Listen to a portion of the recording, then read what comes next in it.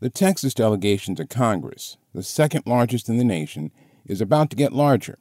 In January of 2023, the Lone Star State will get 2 more representatives to Washington, with that club's size growing from 36 to 38. The reason is that millions of people, mostly people of color, have flocked to Texas. 2020 census figures show that for every 1 new white resident in Texas, 11 new Hispanics joined the state's population ranks. As a result, the state's Hispanic population overall is now nearly as large as its white population. Yet, when the Texas House and Senate wrapped up the process of drawing the lines for the districts for the new seats recently, the legislative bodies largely ignored the trend. Of the new 38 congressional districts, 23 will be largely white districts. Only 7 will have Hispanic majorities, while 8 will have no majority. In addition, the legislature has passed, and Governor Greg Abbott has signed into law, legislation that severely restricts the right of a woman to have an abortion, as well as making it more difficult for some to vote. Last week, the NAACP, the nation's oldest civil rights organization, asked athletes to essentially mess with Texas by staying away. In a letter to the players' unions of Major League Baseball, the NFL, the NBA, the WNBA, and the NHL, Derek Johnson, the NAACP's president and CEO, asked free agents to avoid signing with the 9 professional teams that operate in Texas.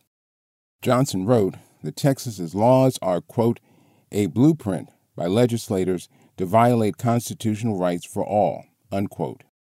Johnson added, quote, when all else fails, we must look within and answer the call to protect the basic human rights and democratic values which are fundamental to this country.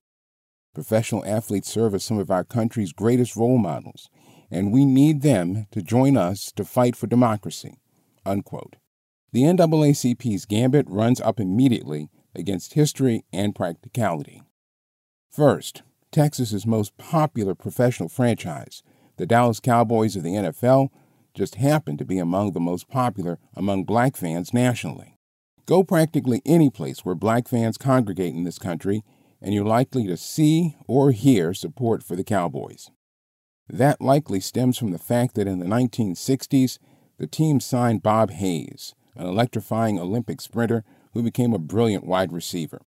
Hayes, who earned the nickname Bullet and fought battles with alcohol and drugs before his death in 2002, was a hero to many black fans. That support carried over to the team and lasts to this day. That fandom continues even though Cowboys owner Jerry Jones was one of the most vociferous against Colin Kaepernick and his protests against police brutality. The NAACP's move also runs against this reality. There is no individual income tax in the state.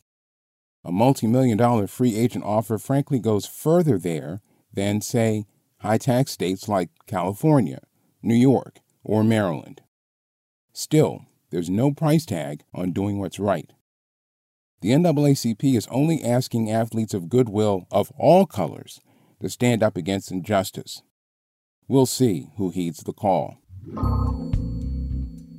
And that's how I see it for this week. You can reach us via email with your questions and comments at sportsatlarge@gmail.com.